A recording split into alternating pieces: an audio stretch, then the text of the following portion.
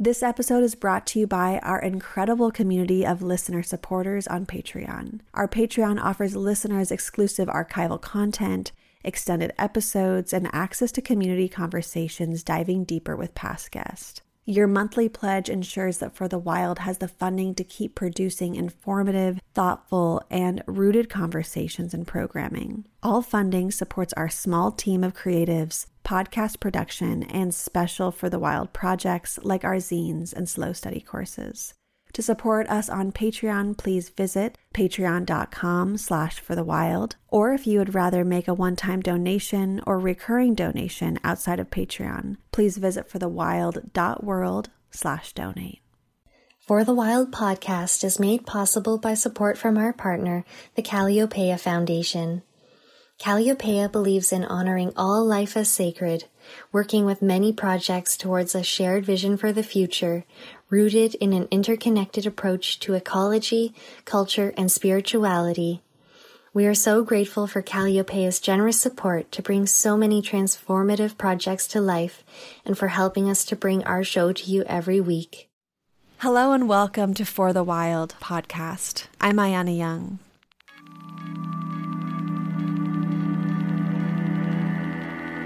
And for people to start appreciating the different worlds we're walking in, the different experiences we're all having around climate change, and in some ways allow for new conversations to happen in a third space without the burden being upon an individual's shoulders. Today we are speaking with Heidi Quanta and Alicia Escott. Quanta was raised speaking 3 languages simultaneously, and as a result, has long been fascinated with how words influence people's thoughts, actions, and ultimately culture. Creating new words is something she loves doing and has been doing since she first learned to communicate with other humans. Adult reprisals of "that's not a word" didn't stop her when she was 5 years old, nor does it today.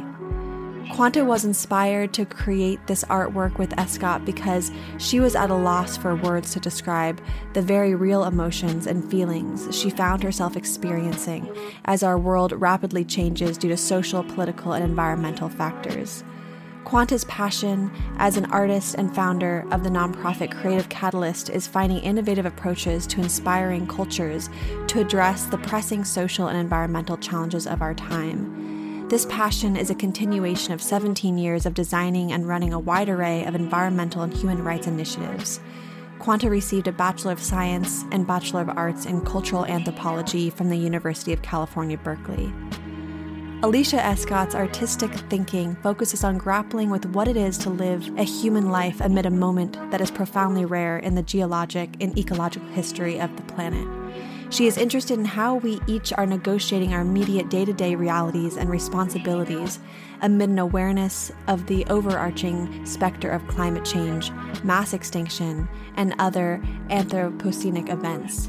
She approaches these issues with an interstitial practice that encompasses writing, drawing, painting, photography, video, sculpture, and social practice. Escott holds an MFA from California College of Art, where she received the Richard K. Price Scholarship in Painting and a BFA from the Art Institute of Chicago. Thank you so much for being on the show and diving into this topic that we have really yet to explore. Yeah, thank you for having us. We're really excited to be here. For nearly the entirety of human history, language stemmed from the land. If a culture was centered around a river, then their language was also centered around that river. A language birthed by salmon, bear, sea, sky, and spruce would be vastly unfamiliar to a language born of alligator or cypress, march, and mangrove. So in the wake of globalization, the rooting of language to place has largely vanished. So I'd love to begin this conversation by asking you to speak about why language, culture, and ecology are inseparable from one another. This is Heidi. So I'm first generation. Both my parents are not from this country. I'm the first of all of my ancestors to be born in the United States. And so it was really interesting is that my mother used to send me back to my grandmother almost every summer. No one there spoke English. And the dialect they spoke is tragically now dead, but it's very much a river dialect. So I have this wild experience of walking in two worlds as a youth, where my great-great-grandmother and grandfather's name is Lahnstein. Lahn is a river. And so they're literally named after the river where they came from and lived not too far away from. A lot of the words, the diversity of words for river were so beautiful, but I didn't realize how magnificent they were until I was in the United States and found the English language lacking. So I would say that in my own small way, have seen or experienced the difference. And the evidence of the stripping of the knowledge of the land is that the first prisoner of consciousness in Alcatraz was a Hopi who refused to stop speaking Hopi.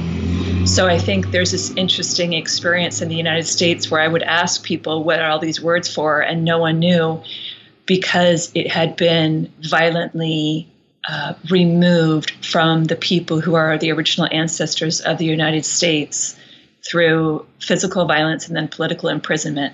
That's kind of a long answer, but it's been interesting to notice. I don't know a lot of the language of the place where I was born and raised, whereas my ancestors did. Thank you, Heidi. And Alicia, do you have anything that you'd want to add? So there have been these studies. Of course, I'm not a scientist. I can't verify them, but linking the loss of language diversity directly to the loss of biodiversity. So I think you're hitting a really important nail on the head. And I think when we started this project, we were really thinking about new words and experiences that people are having that we don't have the language to talk about.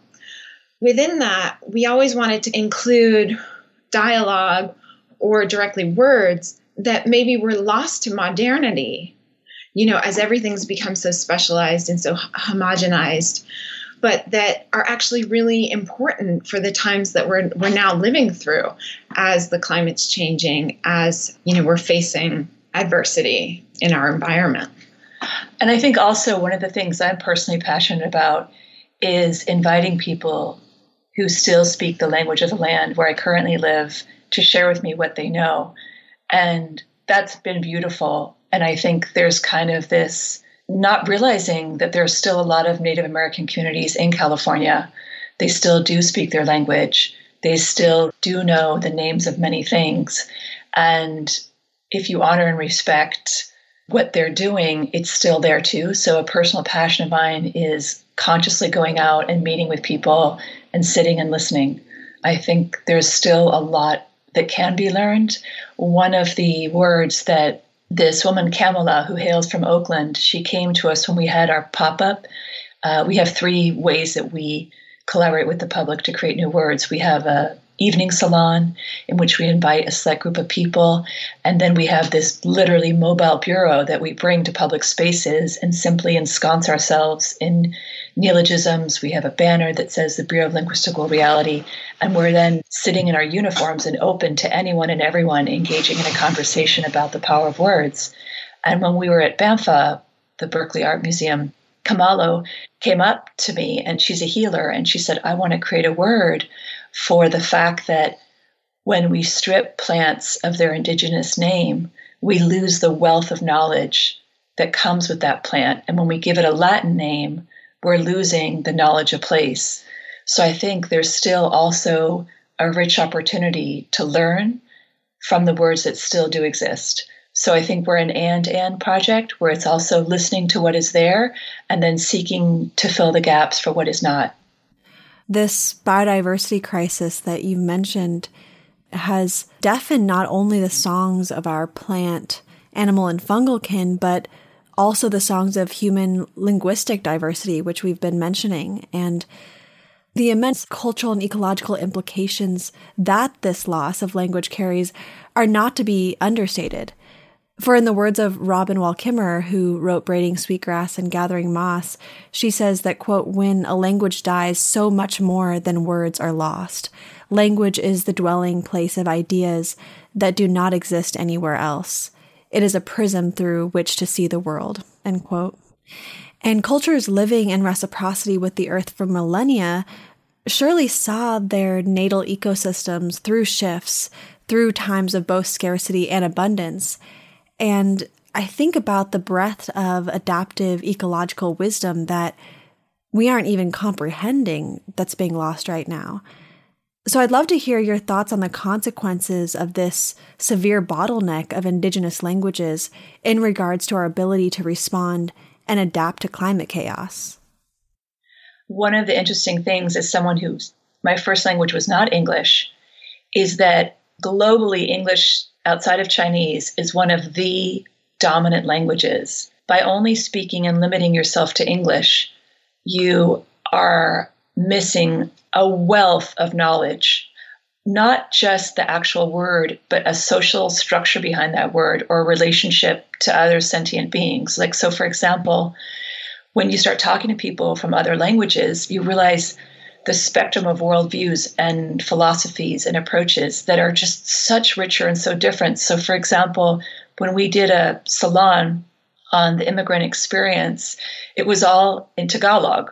Neither Alicia and I speak Tagalog, but we just facilitate these spaces. And one of the revelations that came forward was that before the Philippines was colonized, the word she and he didn't exist. You never refer to someone as he or she.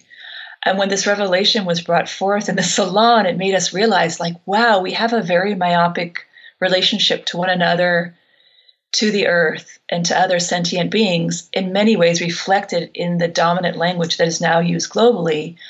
And I like to think, what if we allowed for other languages to come forward to reveal their wisdom and knowledge by the very way that their language is structured or their words exist? That, to me, always provides new perspectives that I've completely not been aware of.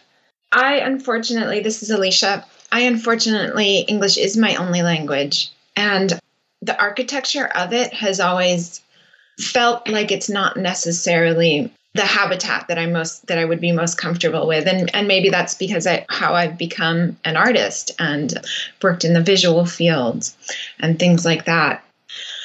You know, we reference this term linguistic relativity playfully, but we really, and there are implications to that term that we don't want to take on. But I think in some of our initial discussions, we were thinking so much about how if we don't have the words to think about things, the words to put thoughts into, kind of those vessels to hold thoughts, it's like they don't really exist for us. You know, we think within our language. It's not just how we express and communicate to each other, it's how we perceive our own world.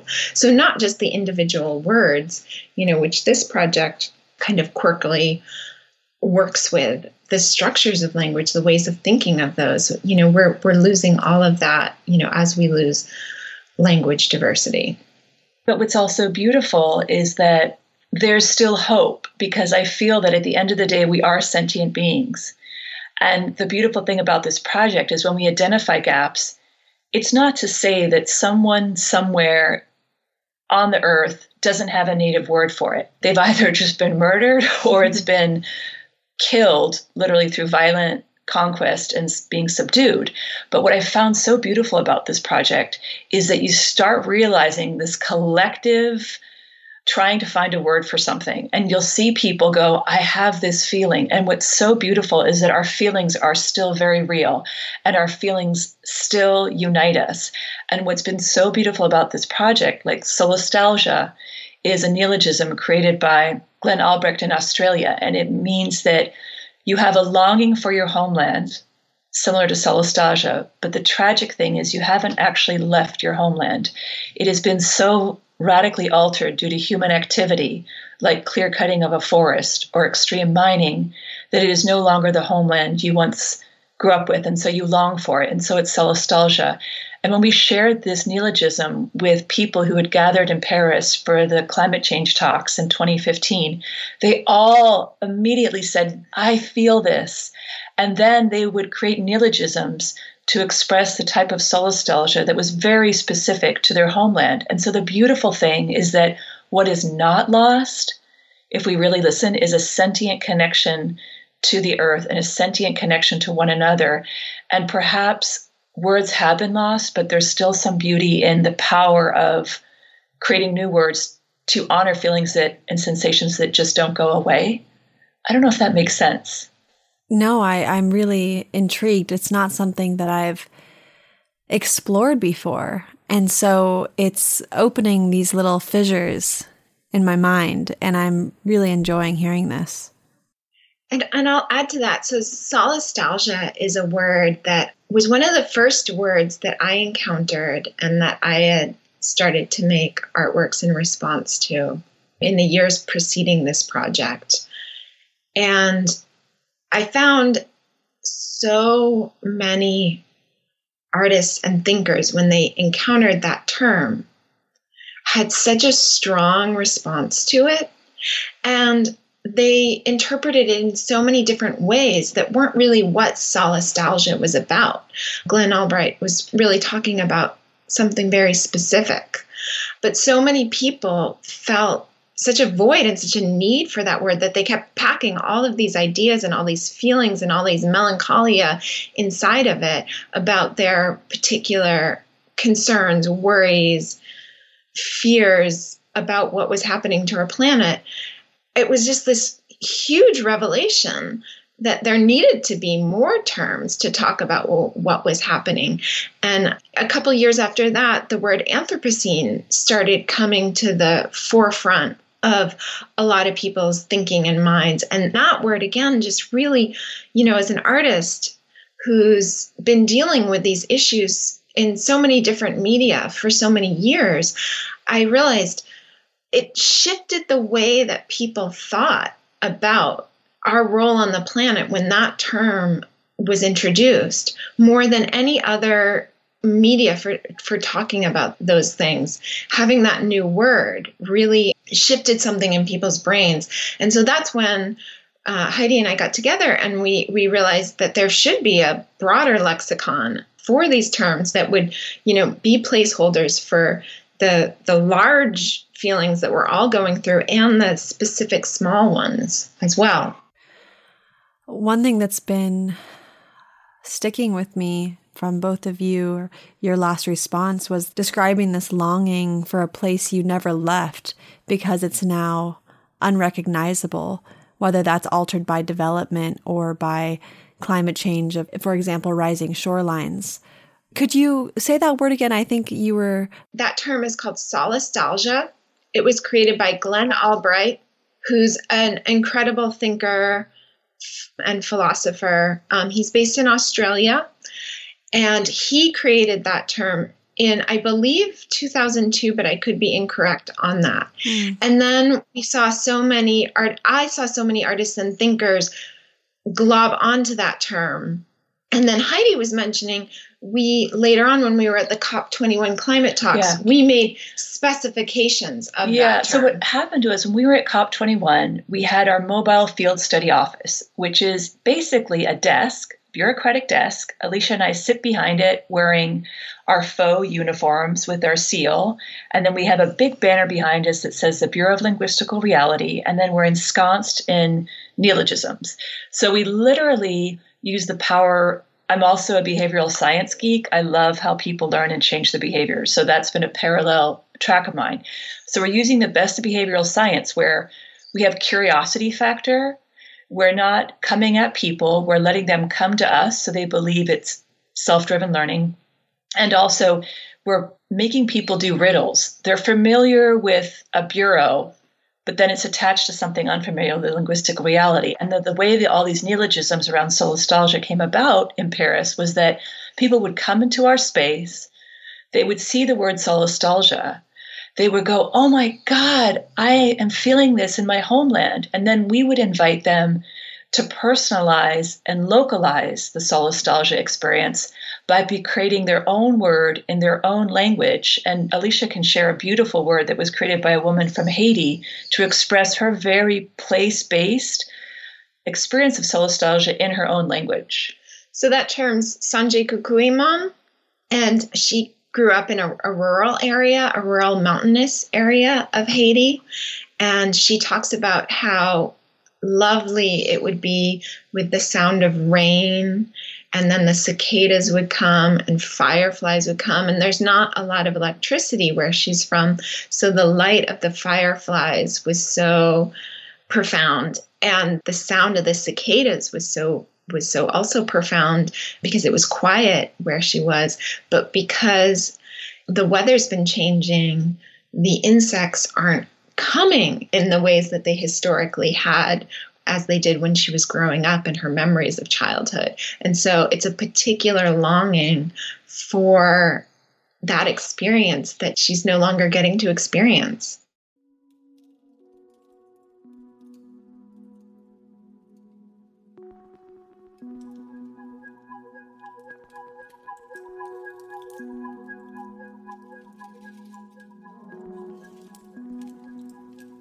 I started detecting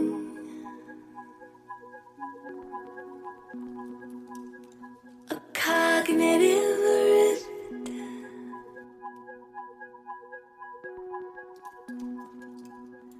executive functioning,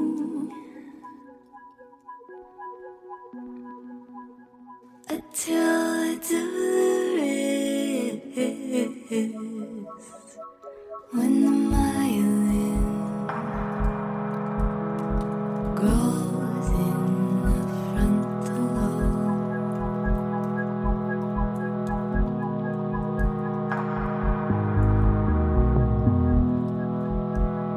I won't believe me. No license to drive.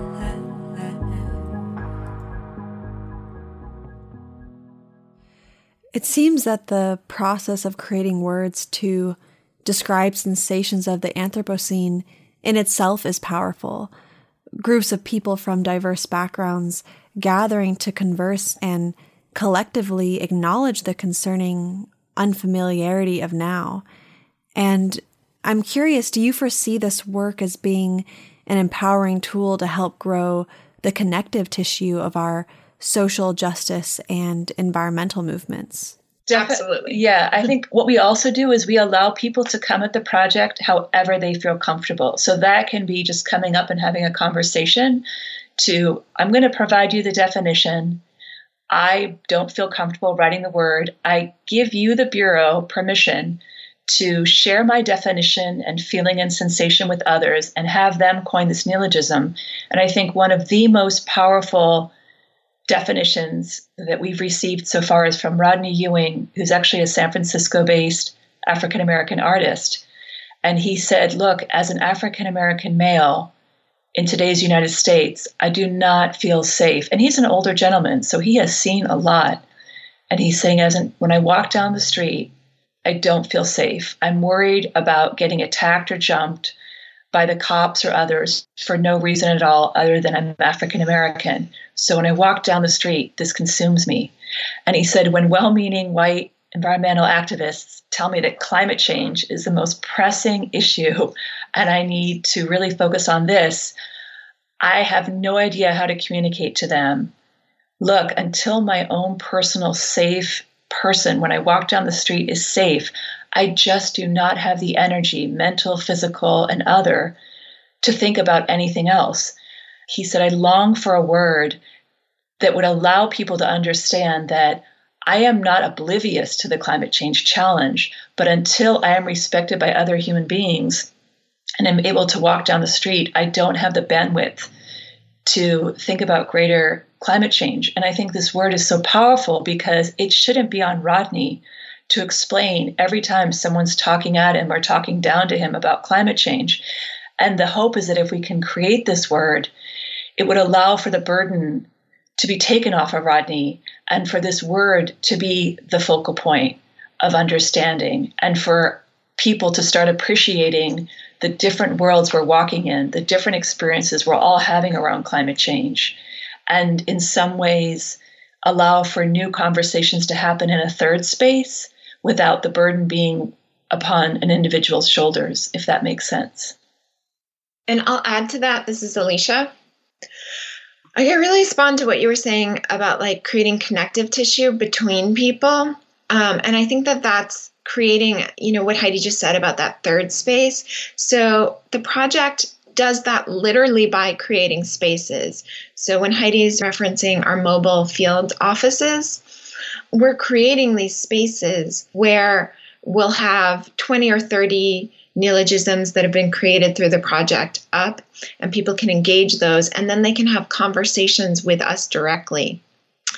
And in those conversations, sometimes we make a word, but sometimes we just identify the feelings that we're going through.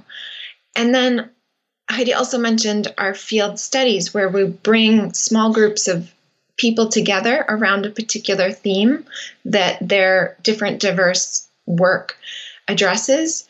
And we'll create this space to have a conversation and to share our different specialized language to talk about that theme. And we'll often find that once somebody identifies this feeling or phenomena that they don't have the language to talk about because it's so new, that they will often have this great relief when they realize that everybody else in the room or several other people in the room totally identify with that. And it goes from taking them from feeling like they're experiencing something in isolation to realizing that this is a larger phenomenon that we are all experiencing, or that many of us are experiencing. By creating the word as a vessel, the project really does create these points of connectivity between people, and allows and legitimizes their experiences and makes them realize they're part of a greater collective. Negotiating the feelings and experiences that we are having as the climate's changing, I've never thought about climate change as independent of social injustice or independent of all these other things. Like, we just think that everything is so intimately tied together, and that if you pull a string on one thing, it affects something else. And so to me, I don't think that we're ever going to solve the issues of the CO2 in our atmosphere if we're not also bringing people out of poverty and addressing all the issues that are intimately connected to that in terms of our human animal. I can't help but think of how even before climate change and this era of great unraveling, that English lacked the wherewithal to describe our intrinsic relationship to Earth. English is the predominant language of colonization and capitalism, and it can really lack animacy and a spiritual connectedness to the earth and cosmos. And it's severed us from the fabric of life and from one another, as we've been talking about. And I think the dissociation that has accompanied the domination of English has allowed us in many ways to enact and condone such pervasive destruction. But then on the flip side, English is also very flexible. And we're now gifted an opportunity to reimagine English in a regenerative way. I think of, again, the Potawatomi ethnobotanist Robin Wall-Kimmerer, who proposes an alternative pronoun for it, which could be ki or kin, plural, once again imbuing life into the way we speak about our non-human relatives. Or instead of regarding a body of water as a dead noun, one could transform the noun into a verb, to be a bay, which releases water from bondage and let it live, which is a quote from Robin. And then I also think about Chinua Achebe, a Nigerian novelist and poet and professor, who said, describing his intent to indigenize the language, quote, "Let no one be fooled by the fact that we may write in English, for we intend to do unheard of things with it," end quote. So I would love to hear your thoughts on how to dismantle the hegemony of the English language and reinfuse it with animacy and sacredness. The beautiful thing when you actually study the history of the English language, and this is why I love this project so much, because we come across as whimsical and comical. We have a fake bureaucracy. When we're performing, we have glasses without lens in them to reemphasize through visual cues that we're making fun. We don't need a bureaucracy to create words. Human beings have been creating words for centuries without asking for permission from anyone. The moment something was not familiar to us, even in the English language, we create it. So the word smog is a portmanteau of the words smoke and fog, and it was coined by a doctor who was treating these horrible lung ailments. With the advent of burning of massive coal during the Industrial Revolution, people were suffering a completely new lung ailment that had never existed before. And he was sick of trying to describe it. And so at a medical conference, he said, this is smog. We are no longer dealing with fog. It's a combination of smoke and fog. And people were so elated to finally name this horrible substance. It was adopted like wildfire. So we've always been doing this. And I think we need to remind ourselves that it is already there. We just need to let it be free. Like children, completely on their own when they're learning English, will constantly create new words. And it's only due to adults saying to them, that's not a word. But what if we radically shifted our culture and encouraged children, okay, you go forth. What is it you want to say? What's the word you want to create? Because children have also added to our lexicon. And I just want to finish this thought with, I created a word with Ash Arter. Ash is a beautiful artist from Detroit, Michigan, who works both in textiles with nettles and also sound. And her family hails from Mississippi and Alabama, and they moved to Detroit. And her father works the line. And what we did is we created a word called quiesced. And the definition of quiesced is a seed that, due to social trauma, stays consciously dormant, not out of oppression, but rather due to a deep intuition which senses not to seed until it finds itself in a fertile, fecund environment. And so I feel like people already organically want to knit the social to the environmental and dismantle these silos that only exist because we allow them to exist. That's a beautiful word. I'm really loving all of this creativity, and I come back to creativity a lot when I'm feeling stuck in the immensity of the tasks ahead of us, how we can tap into this deep well of creativity and play and bring in these ideas that have been dormant or potentially haven't felt like they were even possible to us, like creating new words to be able to describe what's happening for us individually, collectively, and so on and so forth. And it's brought up a few other thoughts for me as you've been speaking about these people from all over the world with very different experiences. I think about how the dominant language surrounding race and gender have worked to compartmentalize the fluid expansiveness of our identities. Even the confines of white and black can dishonor our complex heritages, further disconnecting us from the lineages we stem from. And I wonder about things like, what if we said European supremacy instead of white supremacy?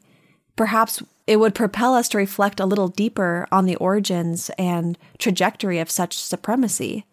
This project always invites such a rich investigation of the nuances of just our everyday experience.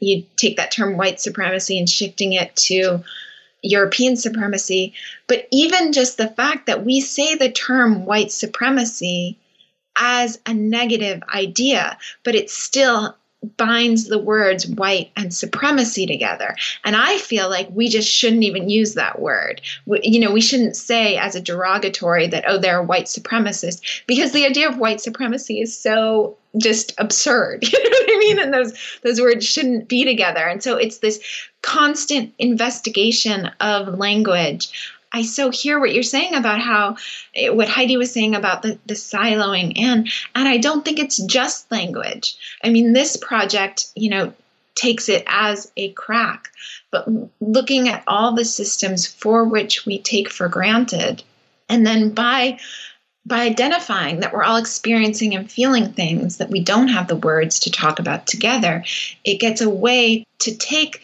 the everyday things, the everyday systems that we're all living within and get to examine those. And so those are the architecture of the English language that so much of the world is communicated through, or it can be looking at late capitalism as a system that we just take for granted as the way that things should be done.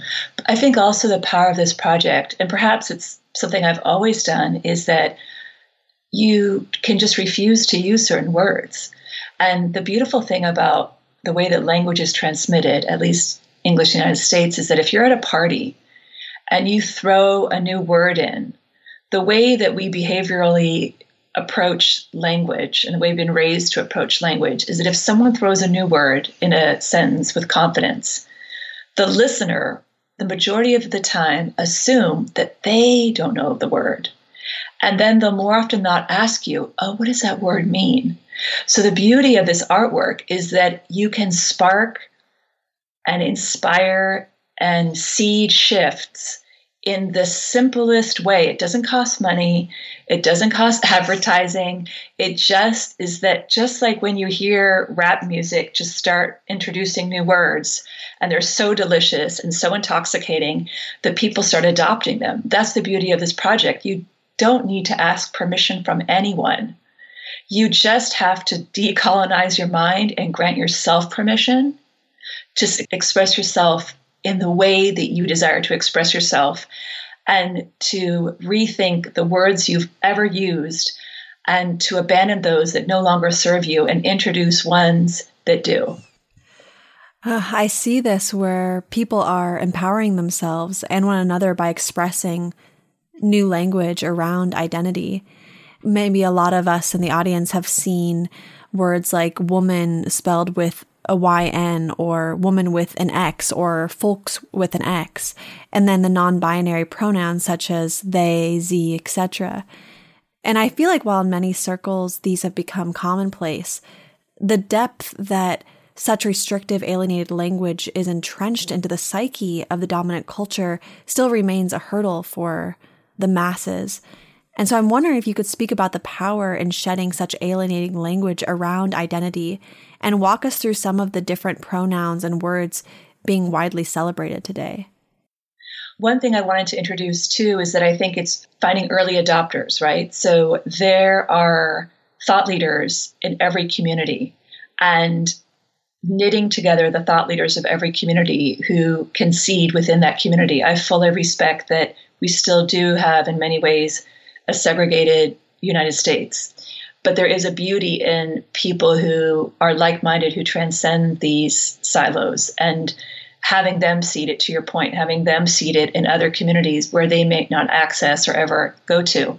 One of the salons we had, which is where we bring together people in an evening for an intimate conversation, riffing off what you were saying about gender words, was to examine what does it mean to be maternal in today's world. And again, riffing off of taboo subjects of what you were saying, it's taboo if you're at a dinner party and if you say as a woman,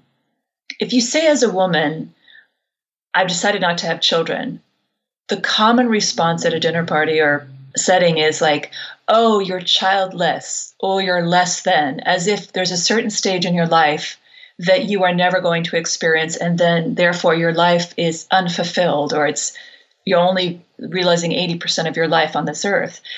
However, when you really talk to a lot of the women who choose to do this, you'll find that some of them have such a deep, massive maternal instinct that the reason they choose not to have children is their consciousness of all sentient beings and the impacts humans are having on other sentient beings and the natural resources of the earth. But there's no word that celebrates such a vast, deeper maternal instinct. And so in this salon, we investigated new ways to show and reveal this beautiful level of being maternal. And in another salon I did, one of them, we started using, let's use words that have come from a maternal background, like the Italian language so honors the female mother figure. So we created the word nonna paura, which means grandmother fear, but it's based from a place of love and maternal and using a language that honors the female at a special level. And another word is kinkara, and the definition is a person of any gender who plays an active maternal role in helping to raise children they have not physically birthed, yet whom they thoughtfully and lovingly help to raise. They are non-biological chosen family who actively contribute to a constellation of care. This nurturing involves everything from helping with the everyday tasks of raising a child to teaching to unconditional love. And it comes from the word kin, which all the way back comes from the Greek genus and Latin word meaning race, and cara, which is Latin for meaning beloved.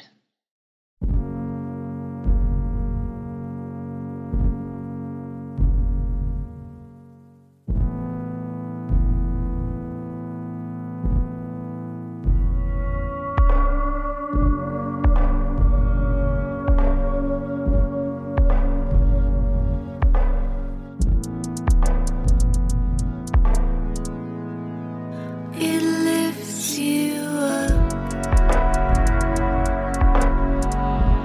and then it holds you down. It lifts you up and then it holds you down. It lifts you up. It makes me think about this interview I had done with Chief Colleen, and she brought up Dr. Masaomoto and how water responded to sound.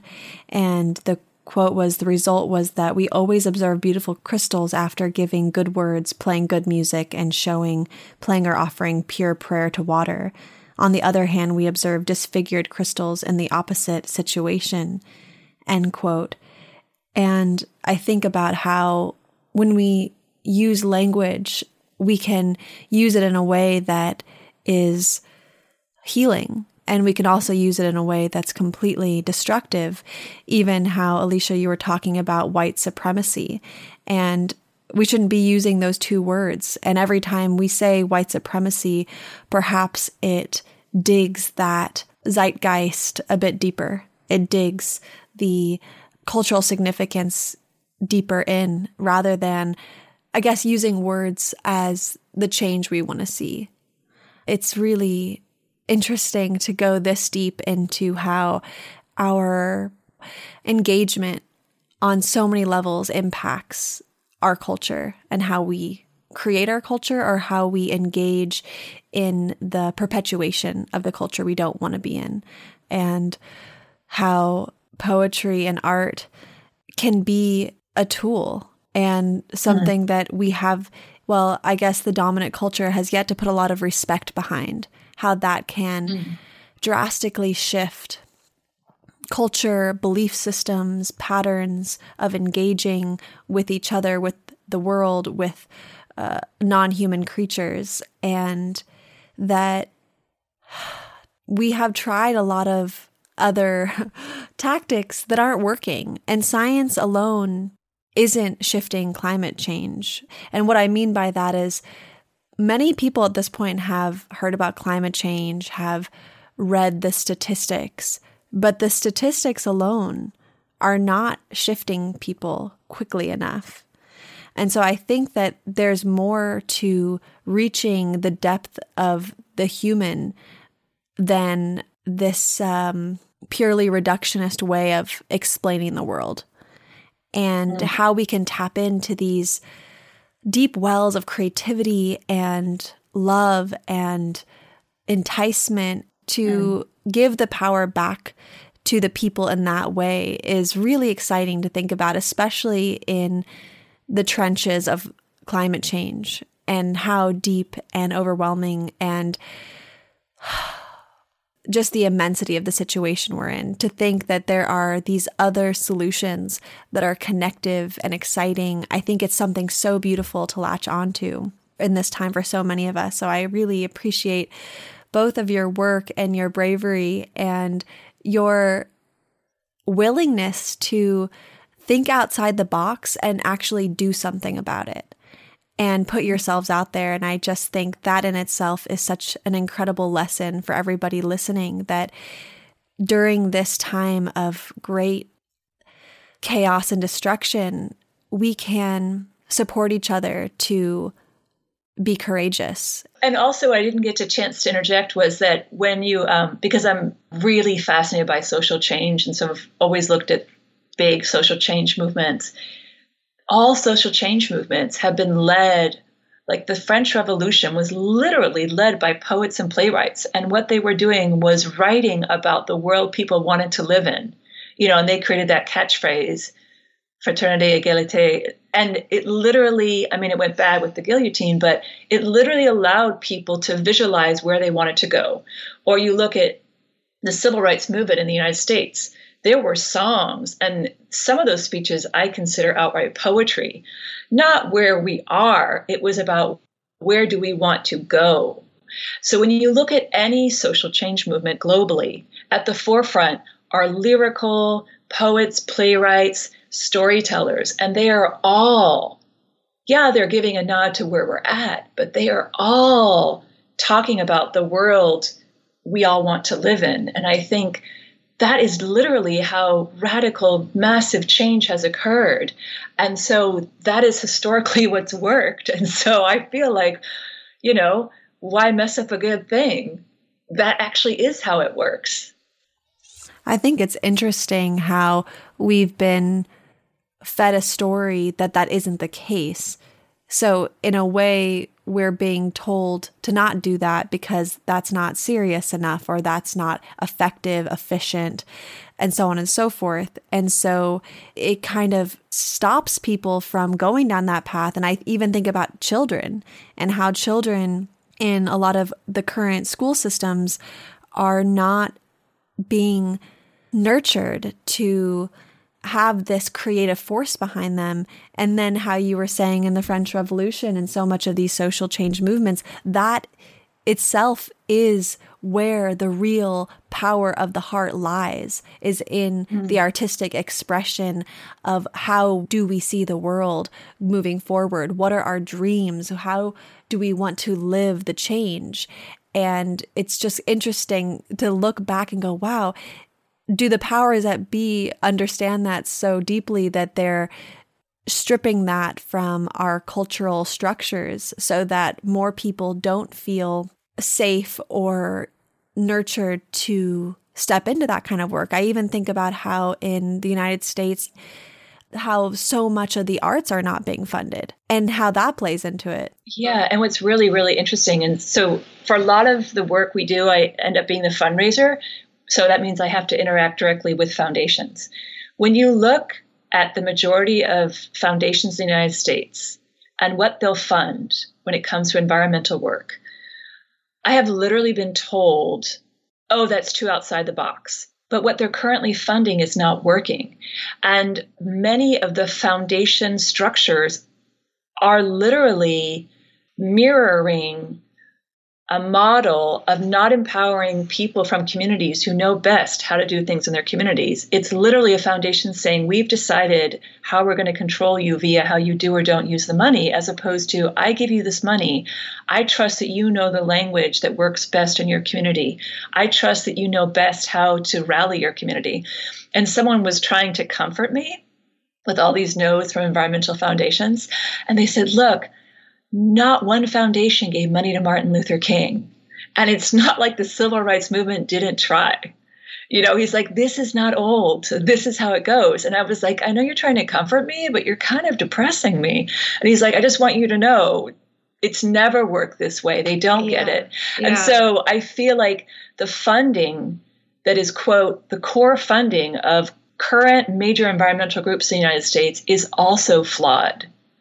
It is not built on trust. It is not built on letting people in their own communities do what they know works best.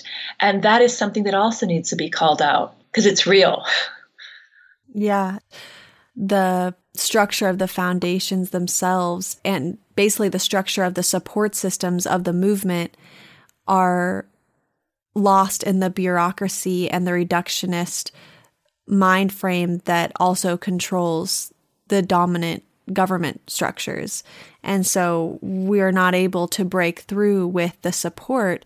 And so the support is just going to perpetuating the same systems that aren't working. But that's the beauty of art and creativity, is that if something is so delicious, it's so inviting and people gravitate towards it. And I also feel like literally when people go to battle, this is what is used to inspire them to face death. Like if this works for you to possibly die, there's got to be something behind it.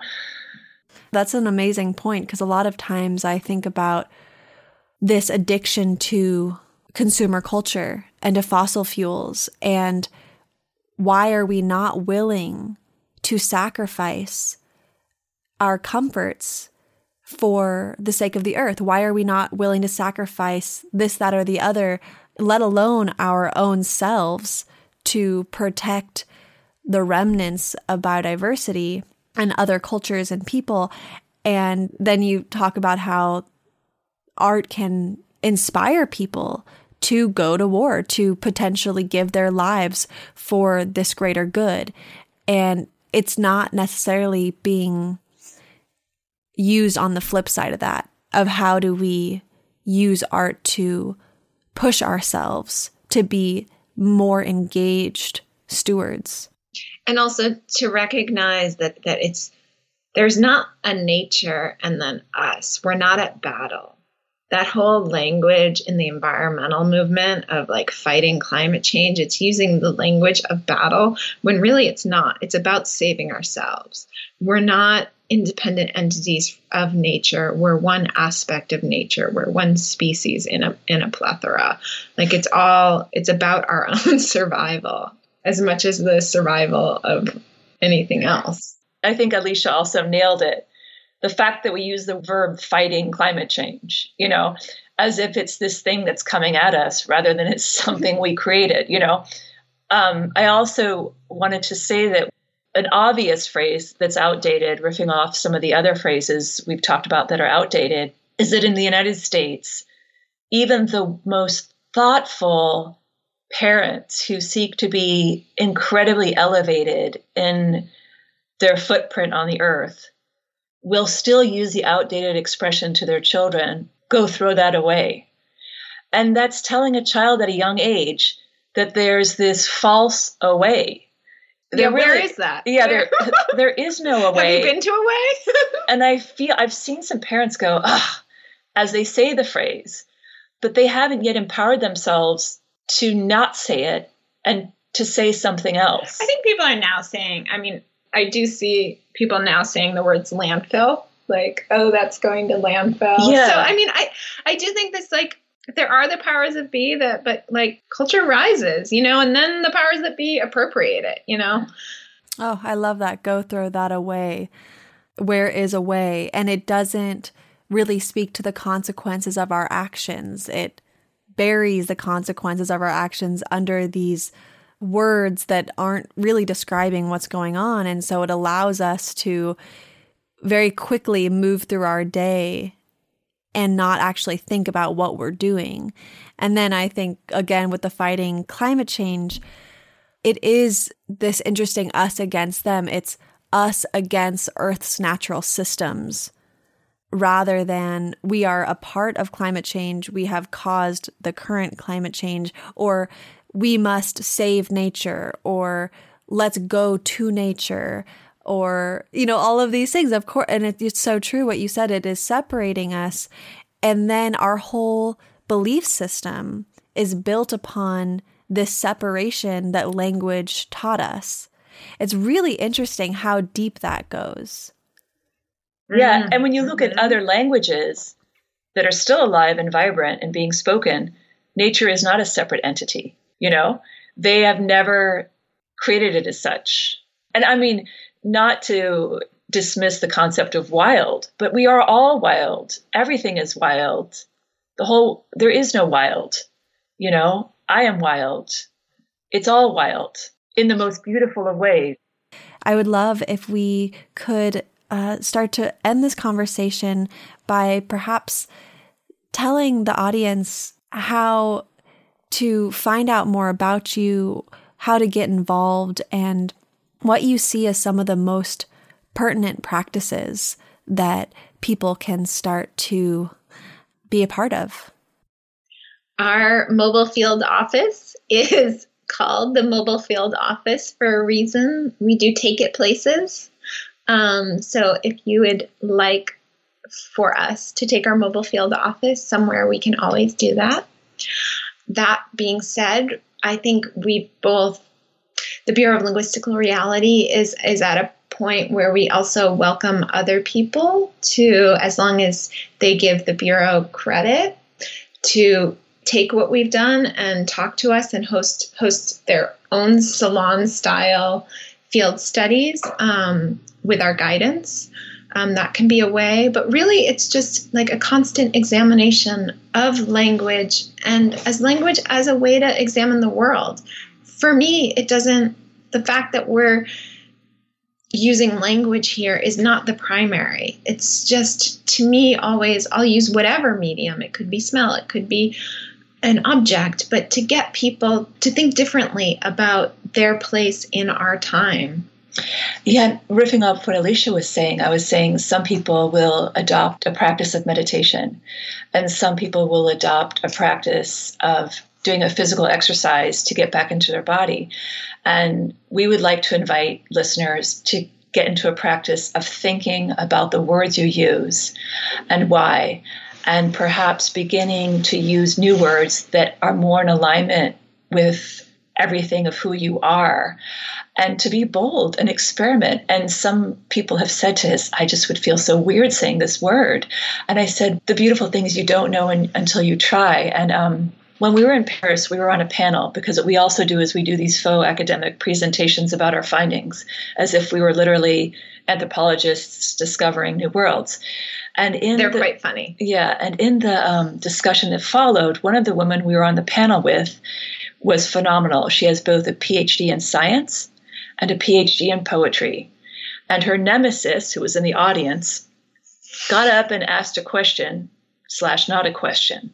And she said, there is no time to waste on poetry. Climate change is so dire. The situation is so dire. We cannot waste our time on poetry.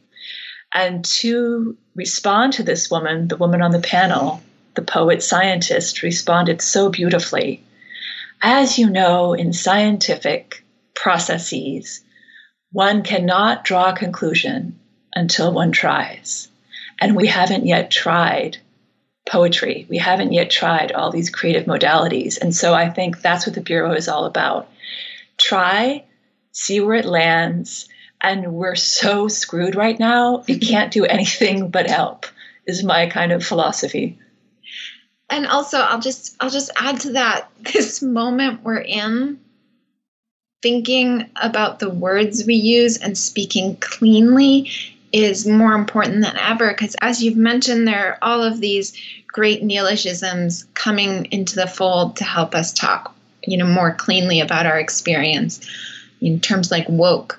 But also, the Webster Dictionary word of the year last year was post-truth. I mean, the way that language is being used and abused by the powers that be, and how it gets confusing to even know what we're talking about because people are talking in circles. I think this project really invites a deep sinking into to what is it we're saying and what are the things that we take for granted within the words that we use. And thank you for taking the time to talk to us. It was your really, questions were really beautiful. Yeah, it was wonderful to talk to someone who's so thoughtful and thinking about these things. So thank you.